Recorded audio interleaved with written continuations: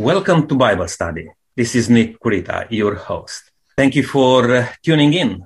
Again, it's another great opportunity to open the Bible and to learn how to live a life in Christ. And today we are going to discuss about indestructible hope.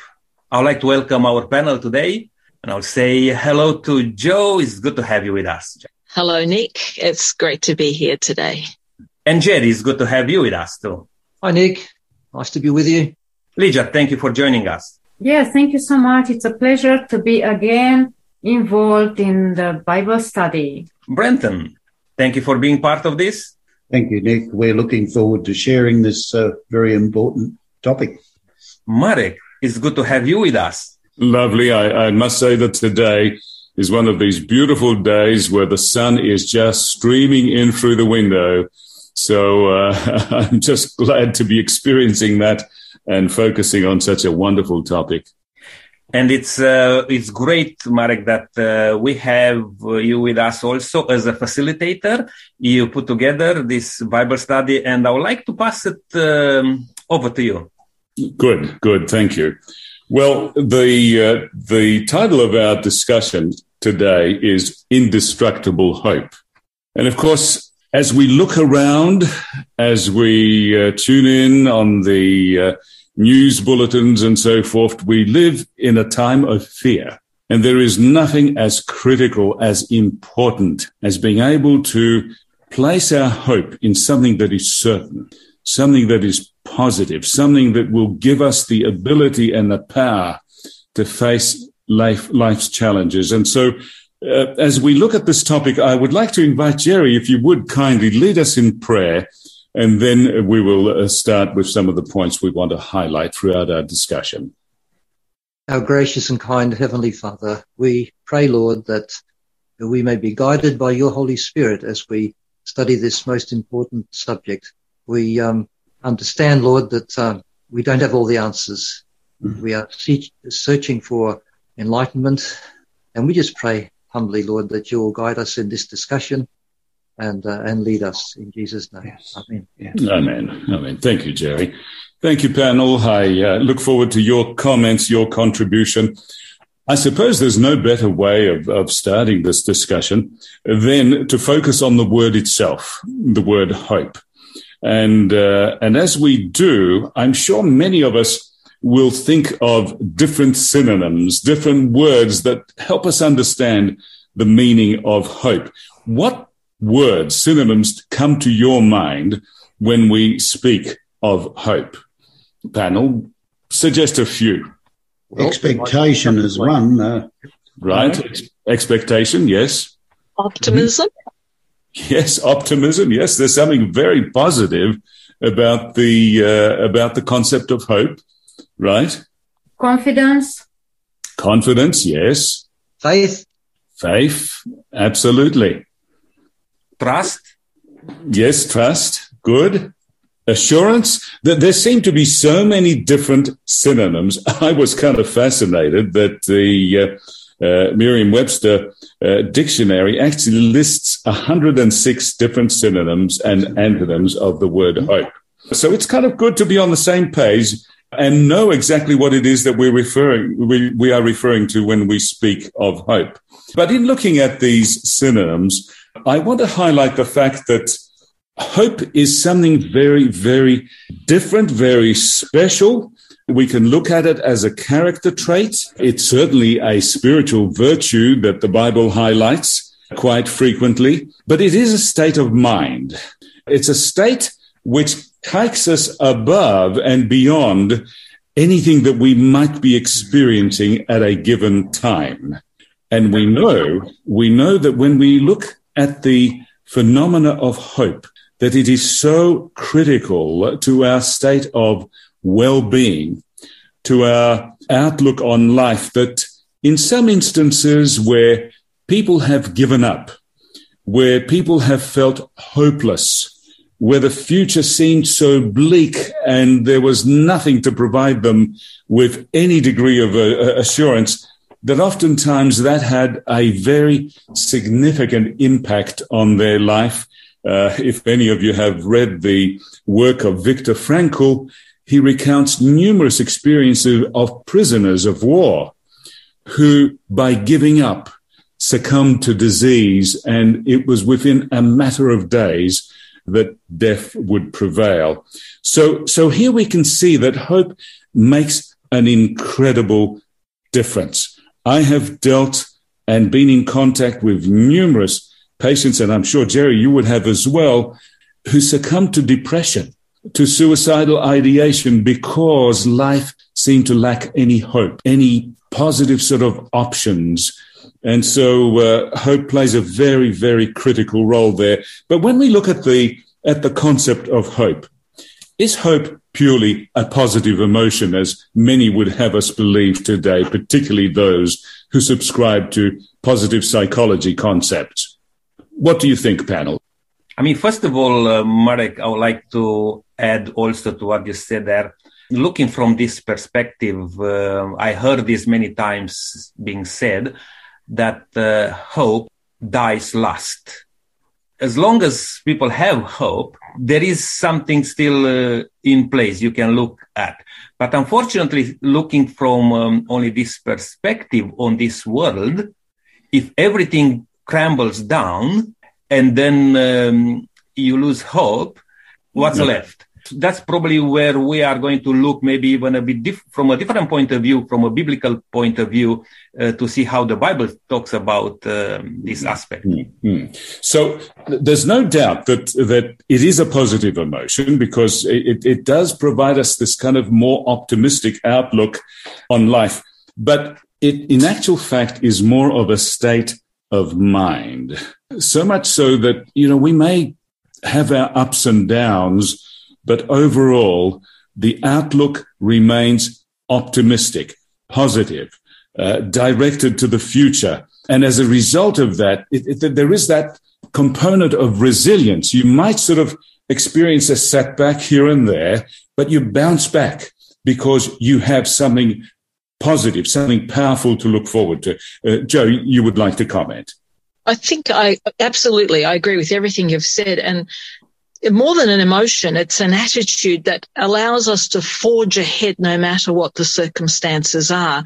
And I think that's pretty much what you were getting at, Marek. Yeah, thank you. I came across this interesting little excerpt.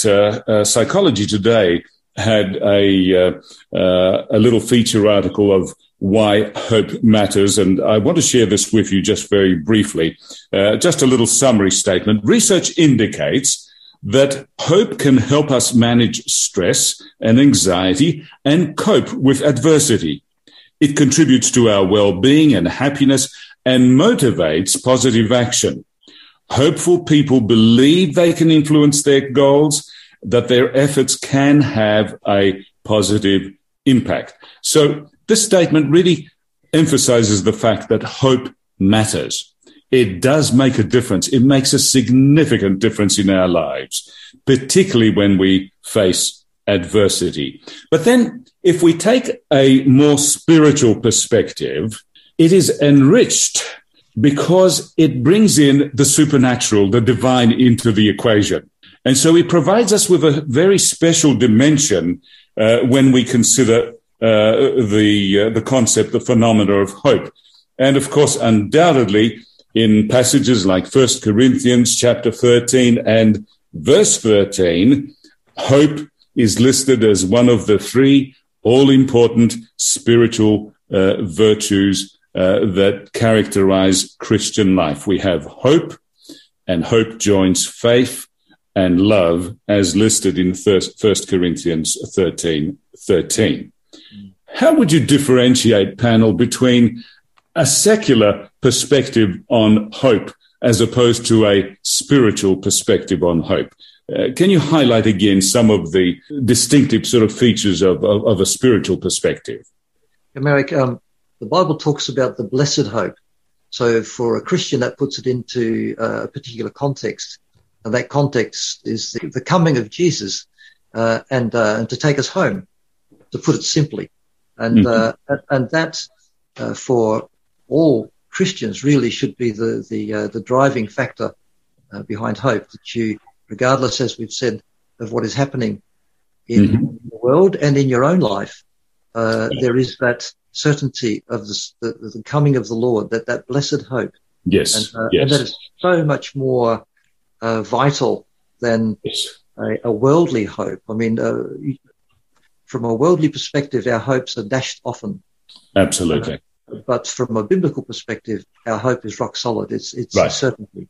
Right. Nick, you had a comment. While Jerry was saying that, mentioning the blessed hope, it implies here that looking from a biblical perspective, there is another element, if you like, to combine this, the Holy Spirit of God to be part of this. We mentioned the word trust. And in the Bible, actually, many passages of the Bible where we can read hope, actually, it can be replaced, and some other translation actually reads trust, which to have that trust in God, you need to have that relationship with God, which has to be through the Holy Spirit. Right. Good. Thank you. Thank you. Brendan, you have a comment. Oh, just two things, Marek. I think, number one, secular humanism or secular hope is based on evolving. It's based on a principle that we are getting better and better, and that in time the issues of the world will sort themselves out as we develop the powers that are within us. I think some of the evidences of what we see around us today must make us question that statement. The second point is, from a spiritual perspective, we believe we were created in God's image. We believe we fell as a result of sin. We believe the hope that we now have, that Jerry referred to, is a hope that what was lost will be restored. Right. And I think that's a very important point. Right. Good. Biblical perspective on hope is very much focused on the belief that good things will happen when we place our faith in a higher power. And there's no doubt as to what that higher power is when we look at it from a biblical perspective.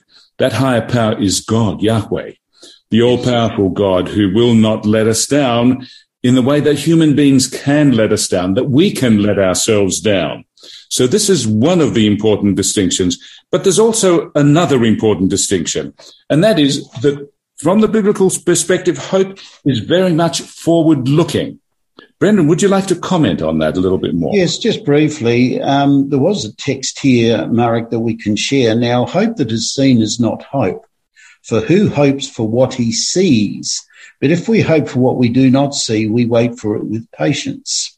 Now, a complementary text to that was found in the book of Hebrews, chapter 11, verse 39, where it says, "And all these," talking about the people in the faith chapter, "having obtained a good testimony through faith, did not receive the promise." I'm asking myself the question as I look at this. Hope is forward-looking. There has to be a strength in the person's hope that there is going to be a positive outcome, even if you cannot see the positive outcome. Now, the people referred to in Hebrews chapter 11, all of them died believing in a Messiah. They believed that this world would be remade, but they never saw it. Now, we're living in the same scenario. We're living in a rotten world, which we believe is going to be remade, but we haven't seen it as yet. But it's the hope that projects us through that what God said will happen. When we come to the term, the appointed time, we will see God in action. We will see the fruit of the hope that we have had. Yeah. A story that comes to mind is the story of Ernest Shackleton's expedition to the Antarctic, the Transantarctic expedition, or the Imperial Transantarctic, where he had to go for help because the ship got crushed and most of his men were left back on Elephant Island. Frank Wild was the leader of the group that was back there. Every day he had them pack their bags, and one of the men said later, "We would have given up a long time ago," but every day he'd say, "Guys, get your things together. The boss will be back." I always remember that story. I've read it over and over and over again, but you know what? It's applying to the Christian life. One day soon, our Lord will be back. Yes. And Yes. that's where the hope lies. It lies in the promise that he has made, not necessarily even how strongly we believe it. Yes. Each day is a new beginning. Yes. And whether I am a poor victim of the war in Ukraine or somewhere else in Africa, desiring a little bit of food and water, all of us are united in one hope.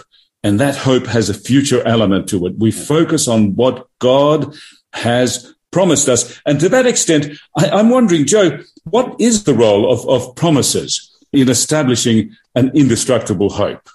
We've already mentioned the definition is a feeling of expectation and desire for a particular thing to happen. But there's an archaic, the dictionary offers an archaic definition, and it's a feeling of trust. Now, biblical hope is, Marek, one that is based on the promises of God, or rather who God is. And this is where the certainty comes in. God is well able to deliver on what he promises. We know that the Bible is filled with promises. In fact, there are promise boxes where someone has made little scrolls with, promises that people pick out and read a promise each day. And I would like to read a very short psalm, if I may.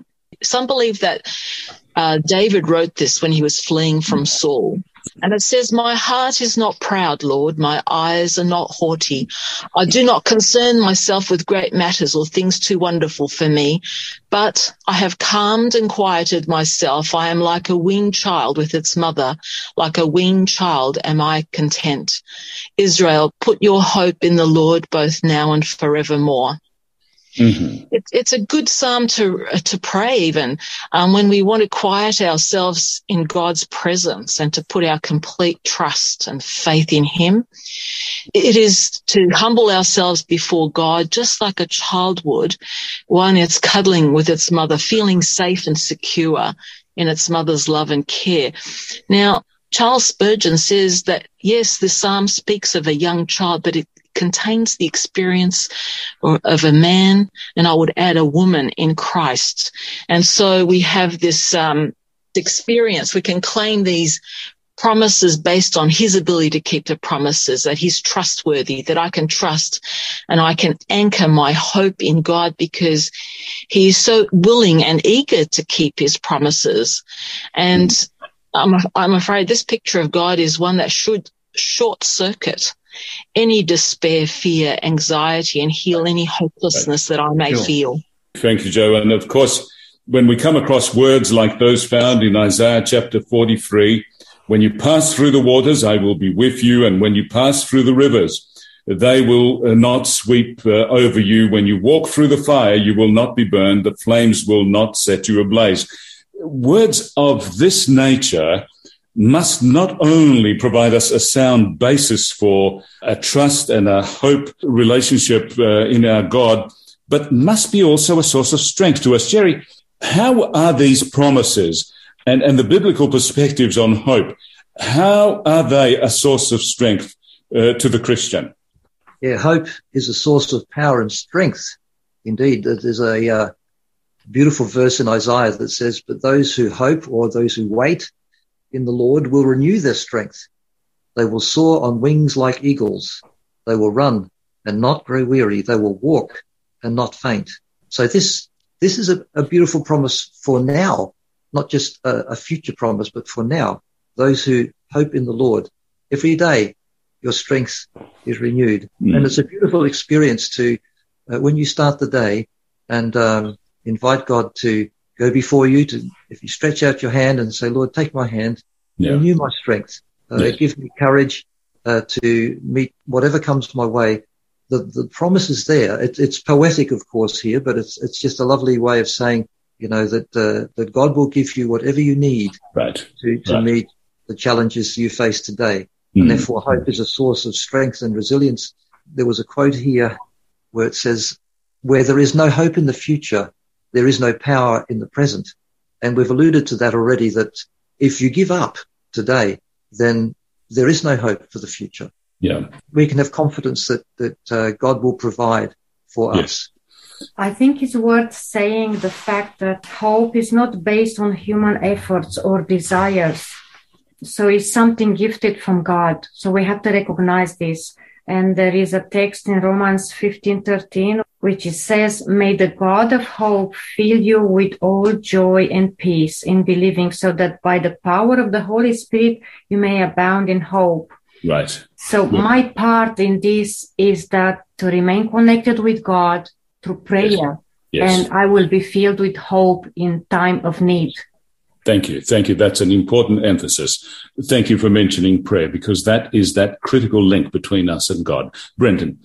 I think one of the important points that we've just touched on, Marek, is that the daily giving yourself to God in surrender is the important issue. God gives you the strength for the day, not for the week, the month, or the year.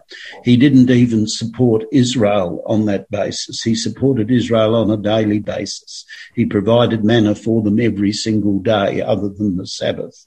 So the hope while the hope we're looking at is long term, what we need is God supplies us with sufficient strength for today, not for tomorrow, next month, or next year. Mm-hmm. We're given strength for the day because each day will have its own challenges, its own trials, and we can't predict in advance what they will be.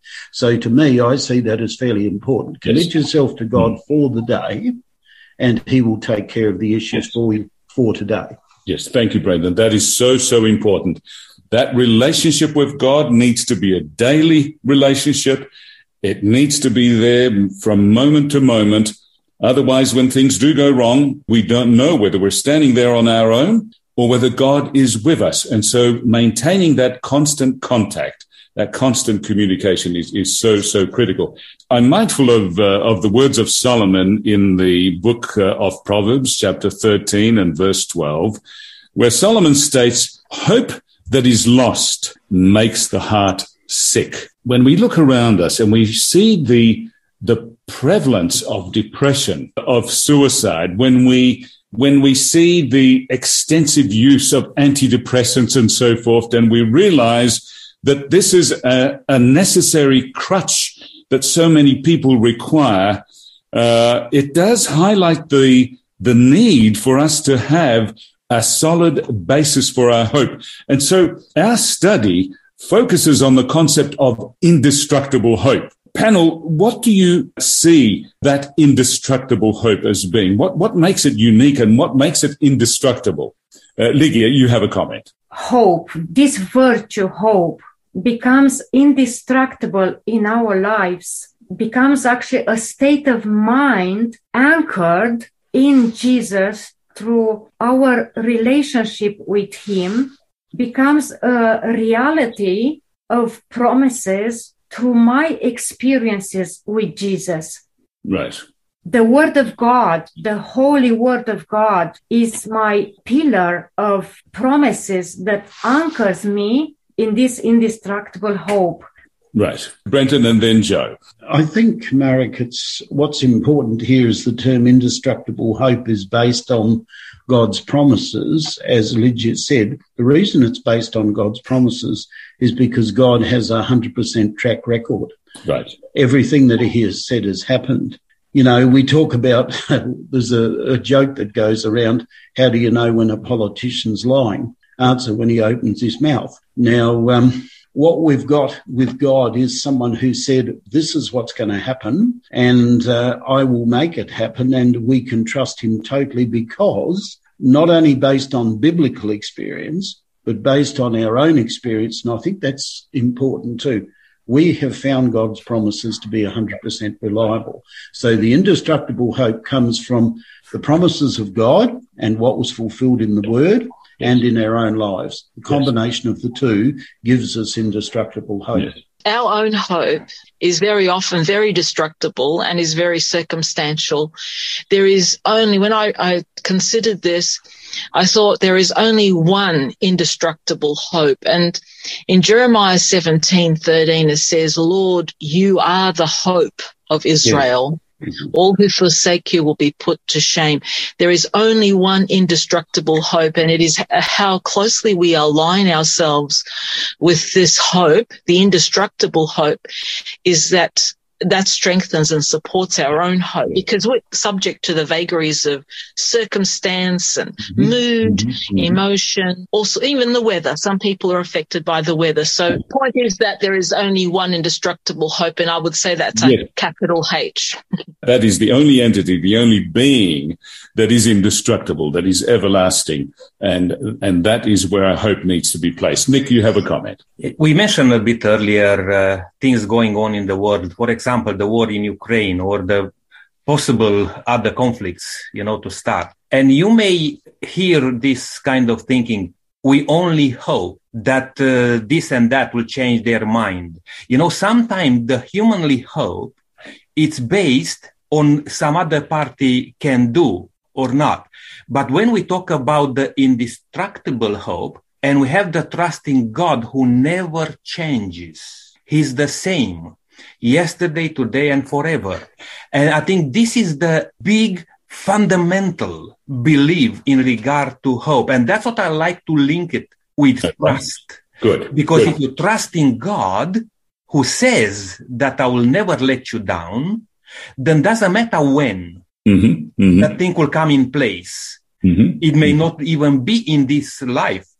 Put it this way, you may not even see that coming through in your life, but you have that assurance that God will take you through. Good. Thank you. And I want us to now move forward with the discussion and look at some interesting examples in the Bible which help us grasp a little bit more what God is about when it comes to adversity, when it comes to injustice, when it comes to war. Where is God when all of these things are happening around us? And can we trust him? And so we have this wonderful story of Habakkuk, a great book to read. And in the story of Habakkuk, Habakkuk, as a prophet of God, questions God on multiple occasions. In some ways becomes frustrated with God and says, well, God, where are you? Can't you see all the corruption? Can't you see all the injustice that exists all around us? If you are God, why are the wicked not punished for their sins? Now, it would take some courage for any of us to really stand up to God and challenge God in the way that Habakkuk challenges God here. We look at Habakkuk chapter 1 and verse 13, and it says, your eyes are too pure to look on evil. You cannot tolerate wrong. Why do you tolerate the treacherousness? Why are you silent while the wicked swallow up those that are more righteous than themselves? Is this not the cry of the world today, here as reflected in the words of Habakkuk? Can we identify with that sentiment? Do people identify with that sentiment? I think people have a tendency, and perhaps we do too, to put God in a box and say, I've got him all figured out now. Mm-hmm. This is what he's going to do. Mm-hmm. And here we look at a prophet who, a spokesman for God, he can't quite figure out, how can this be? My understanding of God is that he is just and that he doesn't tolerate wickedness. How can he appear to tolerate wickedness here? Where is he? Why doesn't he intervene? And people ask the same kind of questions when you talk to them about the Bible. You know, they say, well, if God is all powerful and almighty, and if he's a just God, why does he allow this to happen? Right. And of course, that question has caused more people to walk away from religion because they started to question, where is God? Why is he so silent? Chapter 1 and verse 13 that was read, there's some interesting points. And this is what makes this book quite unique, Marek, is the fact that he's saying to God, why aren't you doing anything about the problems? And then God answers him and says that I'm going to raise up Babylon. And to his thinking, Babylon is actually worse than Judah. So he's asking the question to God, why are you using a group of people or a nation more wicked than Judah to discipline Judah? He just can't get his head around this particular concept. Right.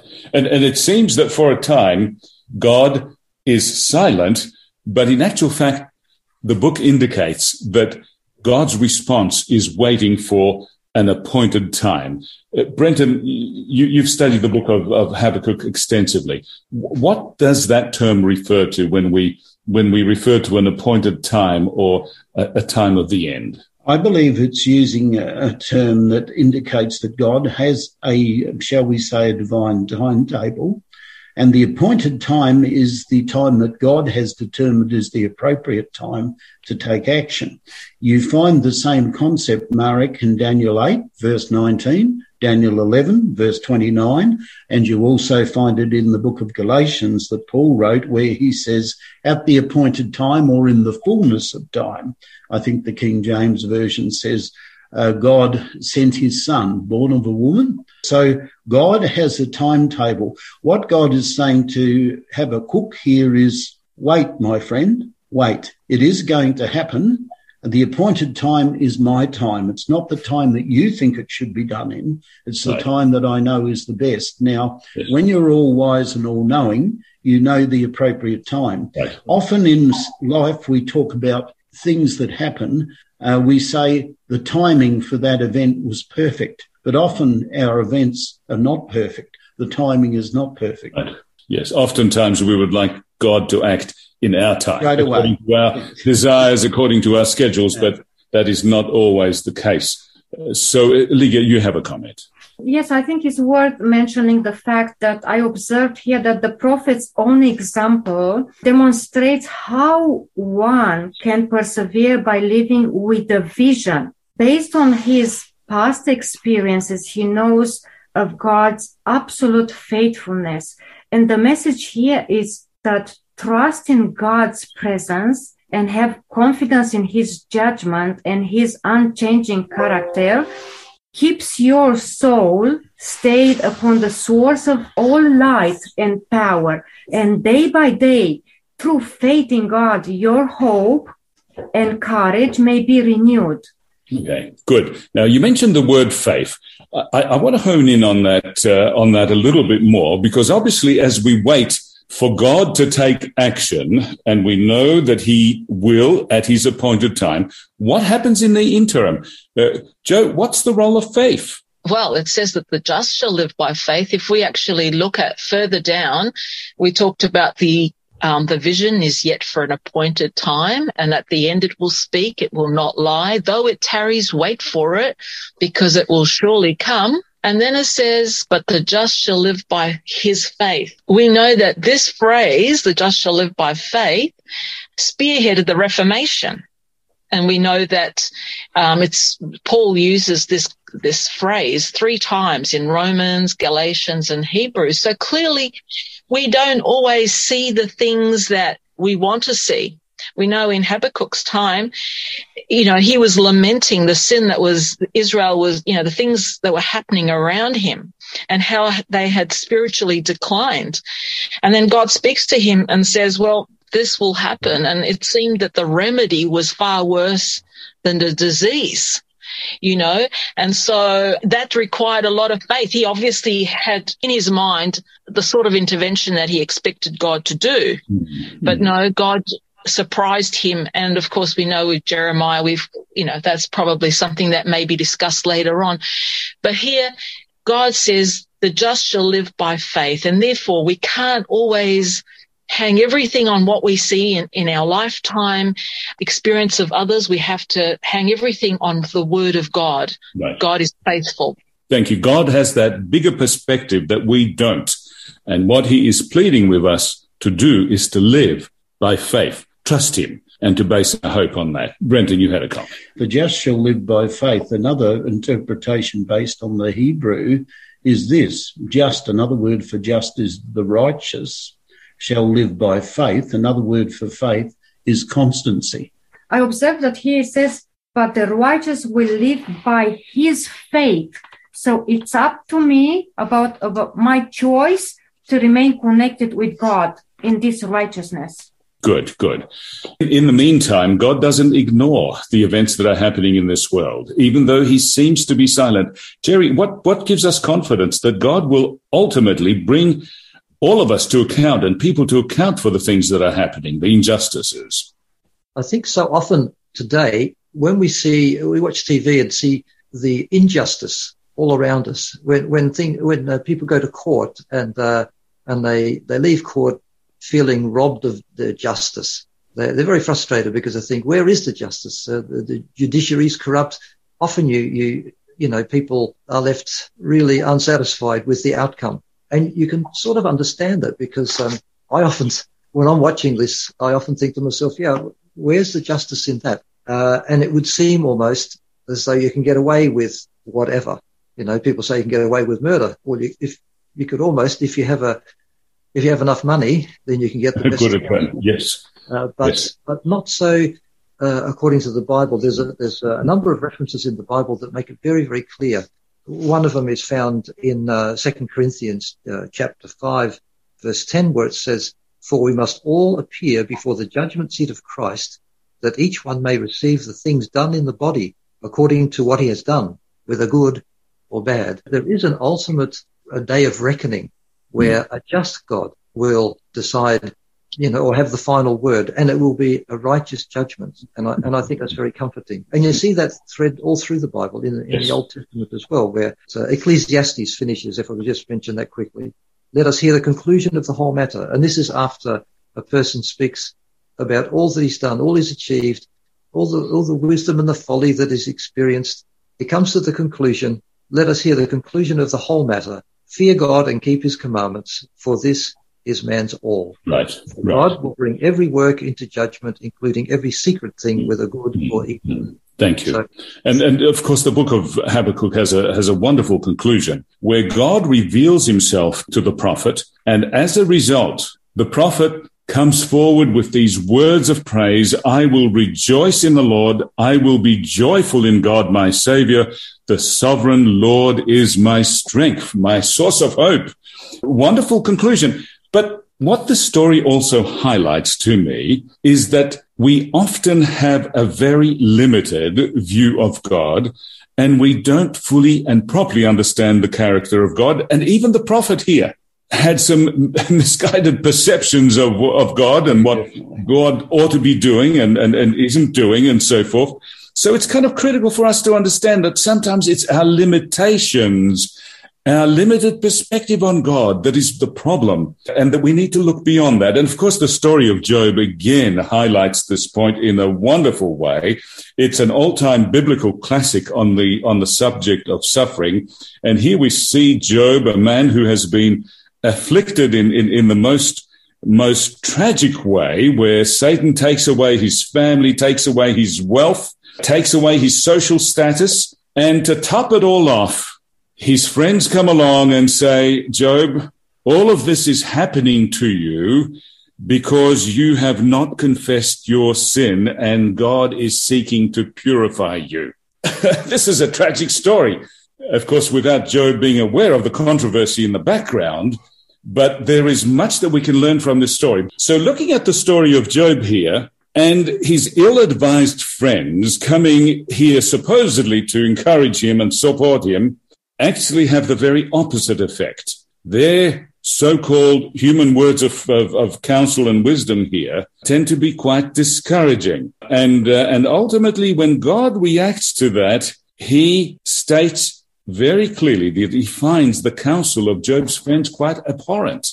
It's so easy for us to sometimes come out with different ideas and conclusions and reactions when we see people suffering, when we see people afflicted by illness and pain, that we have to note from the experience of Job certain things so as to not repeat these same errors. What do you think are some of the errors that we see commonly that kind of misrepresent God and perhaps even misrepresent the whole tragedy of pain and suffering? Would anyone like to comment? Yes, Leah. Sometimes it's better for us to be silent and listen to the person than giving wrong advice. Yes. Because we don't know exactly the circumstances, and being a shoulder to cry is more help than anything else. Absolutely. And the best thing that his friends did for the first 7 days was to be there with him in silence. But once they start offering their opinions and advice, That's where things get a little bit out of hand. And of course, one of the errors that we see here so prominent is that they begin to attribute this suffering as something that God has sent upon Job, and we know that not to be the case, or that God is using this as a teaching tool to correct Job, to refine his character. You must have done something wrong to deserve this punishment, they say. Pray to God that he will forgive you and heal you. You know, so often we may be tempted to say, well, maybe it's the will of God. But, you know, if you're sitting next to the bedside of a patient afflicted by cancer, yes, or some other disease, the worst thing that you could ever say to that person is that it's the will of God. Amen. Or that God is trying to refine your life, or you should accept your lot in life. You know, this just goes completely against the grain of what we understand God to be like, the loving, merciful, compassionate God. And so I think we have to be extremely careful here so as not to add to the burden of the suffering person. And I think that there is an important lesson that we can learn from the ministry of Christ here. Jesus never gave the poor or suffering person a lecture about accepting their lot in life or taking their current state as a medicine that God has given them. Jesus was always exceptionally sensitive to the needs of suffering people, and he set about to heal them and to restore them, never to punish them. And I think this is an important lesson that we can sort of draw out here from the story of Job. Now, Jerry, I notice you have a comment, and Brendan and then Nick. The concept of an angry God who punishes you because you've done something wrong is a very pagan concept, isn't it? Yes. And it doesn't gel with the biblical idea that God is love. God is love. And he's in the process of restoring us, healing us, restoring our dignity, lifting us up. None of that is in alignment with an angry God. Absolutely. Quite the opposite. Brenton. In regard to this healing matter, Marek, as a minister, I've conducted a number of anointing services. And one of the things I'm always very, very careful to ensure when we're doing an anointing service is to point the one who has requested anointing to the fact that God can heal them. He can choose to heal them physically, he can choose to heal them spiritually, or he can choose to heal both. And I believe the important facet there is we pray for their physical healing, trusting that God will do what's best. But above all, we pray for their spiritual healing, because the Greek word in James is sozo, which means to save. And it can mean a number of different things. And the most important thing, I believe, when you're dealing with a person who's suffering is, are you right with Jesus? So that regardless of the outcome of this, whether God chooses to heal you physically, yes, or whether he chooses to heal you spiritually, when he returns in the clouds of heaven, you will have a home with him. Yes, That's the most important. And I like the emphasis that you've placed on spiritual healing. You know, the burden of guilt can sometimes even outweigh the burden of the physical illness. And so we would like to see physical healing, but sometimes it's the emotional, the mental, the spiritual healing that is more important than the physical healing. Nick, you had a comment. Yeah, this book, it's wonderful and will require much more time to deal with all the aspects in the book of Job.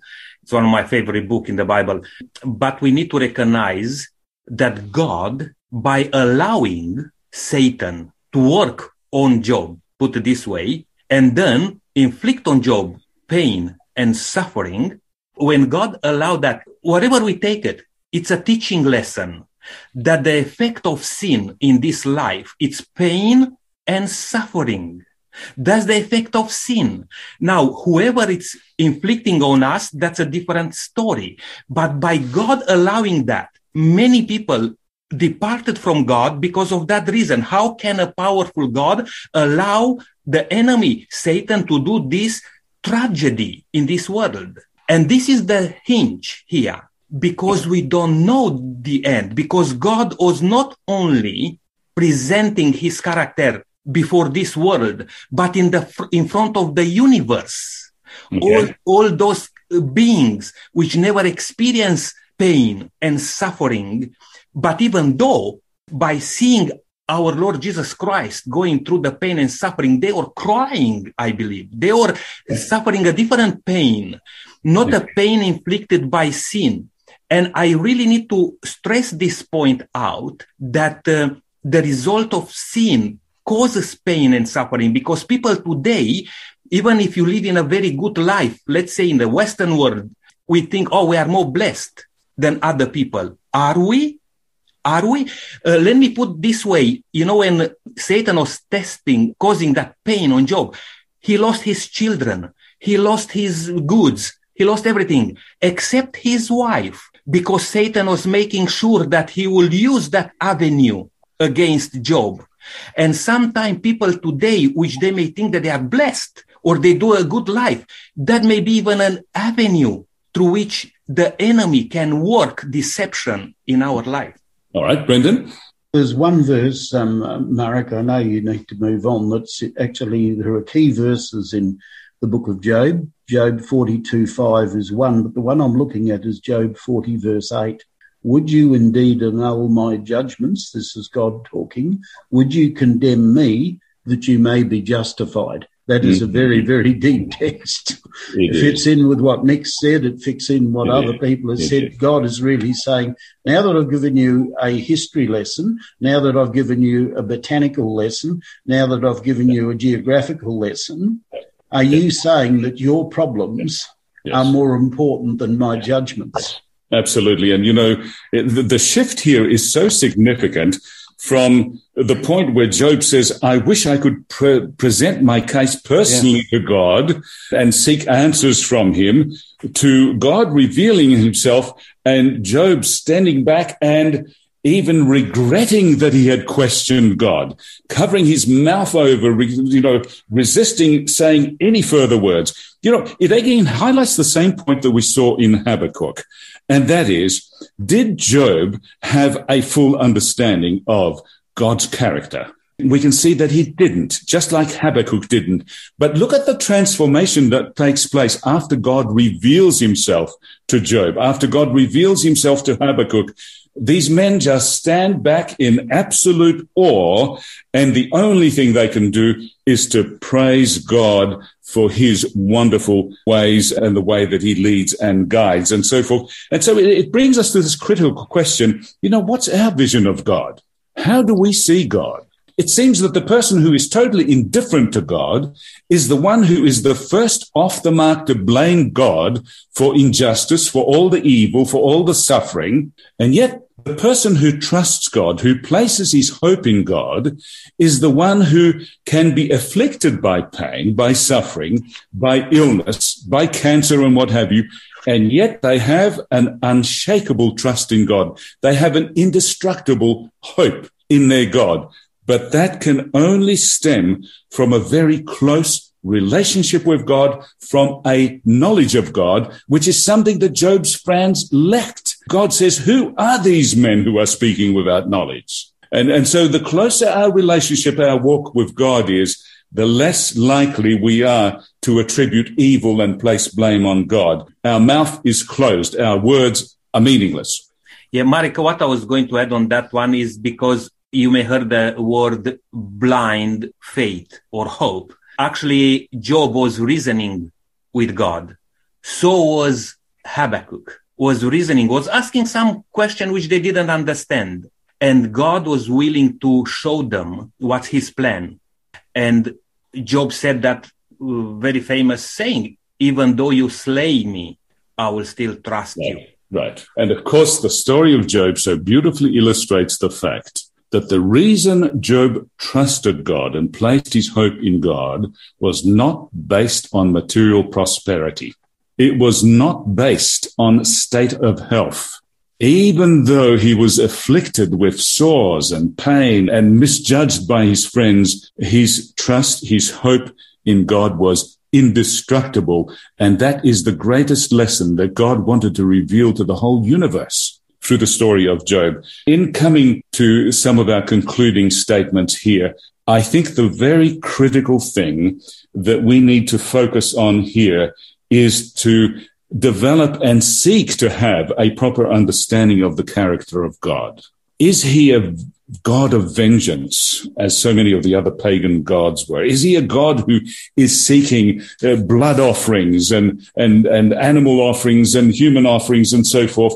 You know, he tells us he doesn't want any of these things, but what he wants from us is a proper understanding and acceptance of the fact that he, when he reveals himself to Moses, to Elijah, to Daniel, to Paul and others, he is a God of compassion, a God of forgiveness, a God of love. This is the way we see God when we look more closely at the life and ministry of Jesus Christ. And I want to focus on the life and ministry of Jesus Christ because through his healing ministry, Jesus teaches us so much about God. He provides for us such a wonderful revelation of God that there is no other revelation that is as rich, as deep as that we have through the life of Jesus Christ. And so when people came to Jesus for healing, for assistance, God never judged them, never condemned them. The greatest sinners felt comfortable in his presence. The lepers approached him. Those who were crippled and afflicted approached him.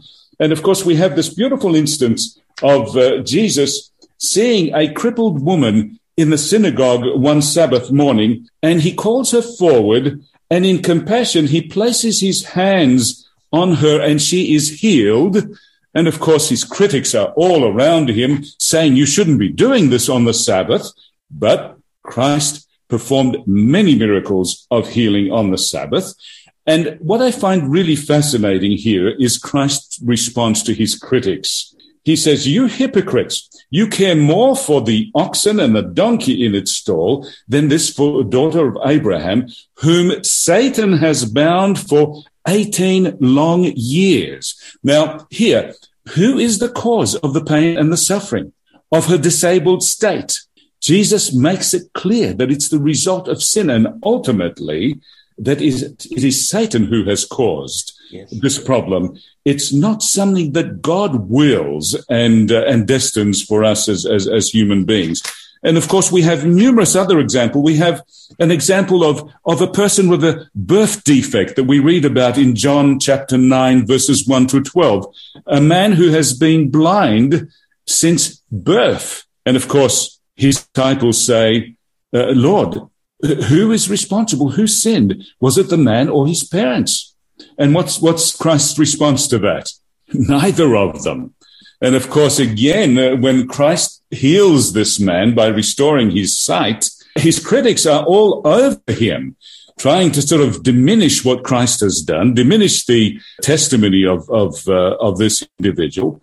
And yet Christ kind of says to them, look, the only reason this has happened is that God might be glorified. You know, I love the statement by C.S. Lewis, who states that God screams to us through pain. What is God saying to us? God is saying to us, whenever you see affliction, whenever you see pain and suffering, I want you to understand, I'm screaming there to say, this is not the way I intended for things to be. This is not the way it's meant to be. And of course, God provides us a future which is free of all pain and suffering, of tears and so forth. So what we need to understand is whether we are confronted by someone with a birth defect or someone who has been affected by tragedy. And again, Jesus uses this wonderful example of a tragedy where workmen were killed and so forth, and people were suspecting that they were killed because of guilt and wrongdoing. Jesus says, it's none of these things. You know, the chances of tragedy affecting you are as great as that affected the man who were working on this particular tower. When we see persecution, we might sometimes be tempted to say, well, why are these people persecuted? And Jesus again relates a wonderful experience in Luke chapter 13 when he refers to those who were persecuted by Herod, who mixed their blood with offerings and so forth. And so people were asking, well, is it because they were guilty? And Jesus said, absolutely not. So, you know, we need to study the life of Christ. We need to study his ministry of healing to be able to gain a proper perspective of God. And there is so much that we could discuss in relation to the character of God. But ultimately, the point that really stands out for me when it comes to this is that when Jesus repeatedly heals on the Sabbath, in spite of the criticism, in spite of the traditions and laws of the time, and people say to Jesus, why are you healing on the Sabbath? What was Jesus' response to that question, to that charge? My Father is working to this very day, and I too am working. Isn't that amazing? You know, when the Creator rested at the end of creation week, we were living in a perfect setting, a perfect environment. But here, when Jesus heals on the Sabbath, he says, my Father continues to work, and I do likewise. You know, God is not at rest. God will not be at rest until he restores his creation to its original state, which was a pain-free state, to a state where there will be no more suffering. And to that extent, to that end, we have this wonderful promise in the book of Revelation. Would somebody like to share with us Revelation chapter 21, verses 3 and 4? Lydia, please. And I heard a loud voice from the throne saying, now the dwelling of God is with men, and we will live with them. They will be his people, and God himself will be with them and be their God. It is a beautiful promise. And Brendan, there are some very special words also contained in Hebrews chapter 12, verses 1 to 3. Would you share those with us? Sure. Therefore, we also, since we are surrounded by so great a cloud of witnesses, let us lay aside every weight and the sin which so easily besets us. I think some versions say, mine says ensnares us. And let us run with endurance the race that is set before us, looking unto Jesus, the author and finisher of our faith, who for the joy that was set before him endured the cross, despising the shame, and has sat down at the right hand of the throne of God. Reminds me, Marek, of another of my very favourite texts in Philippians 1 verse 6. And I'm confident of this, that he who has begun a good work in you will complete it until the day of his return. Right. Wonderful. We have a wonderful hope. We have a hope that is based on the resurrection of Christ. We know that we will be resurrected. We know that we will be raised with him, and our mortal bodies will take on immortality. And we know that this will happen at the time of his second return. So the very name Adventist is filled with hope, because we are looking forward to that time when Christ will return again. And oftentimes we sing the hymn, we have this hope that burns within our heart, hope in the coming of the Lord. We have this faith that Christ alone imparts, faith in the promise of his word. We believe the time is here when the nations far and near shall awake and shout and sing, hallelujah, Christ is King. We have this hope that burns within our heart, hope in the coming of the Lord. I think this is such a beautiful summary of what we have been discussing today. And I hope that if there is someone out there among our listeners afflicted by pain, feeling helpless, hopeless, that you may in prayer turn to God, and I'm sure God will respond and will reveal himself to you. Feel free to communicate, be it with us, with others, but don't give up, because we have a wonderful, loving God, a compassionate God who cares for us. Could we bow our heads for a moment of prayer, please? Dear Heavenly Father, this is such an important topic, the topic of hope.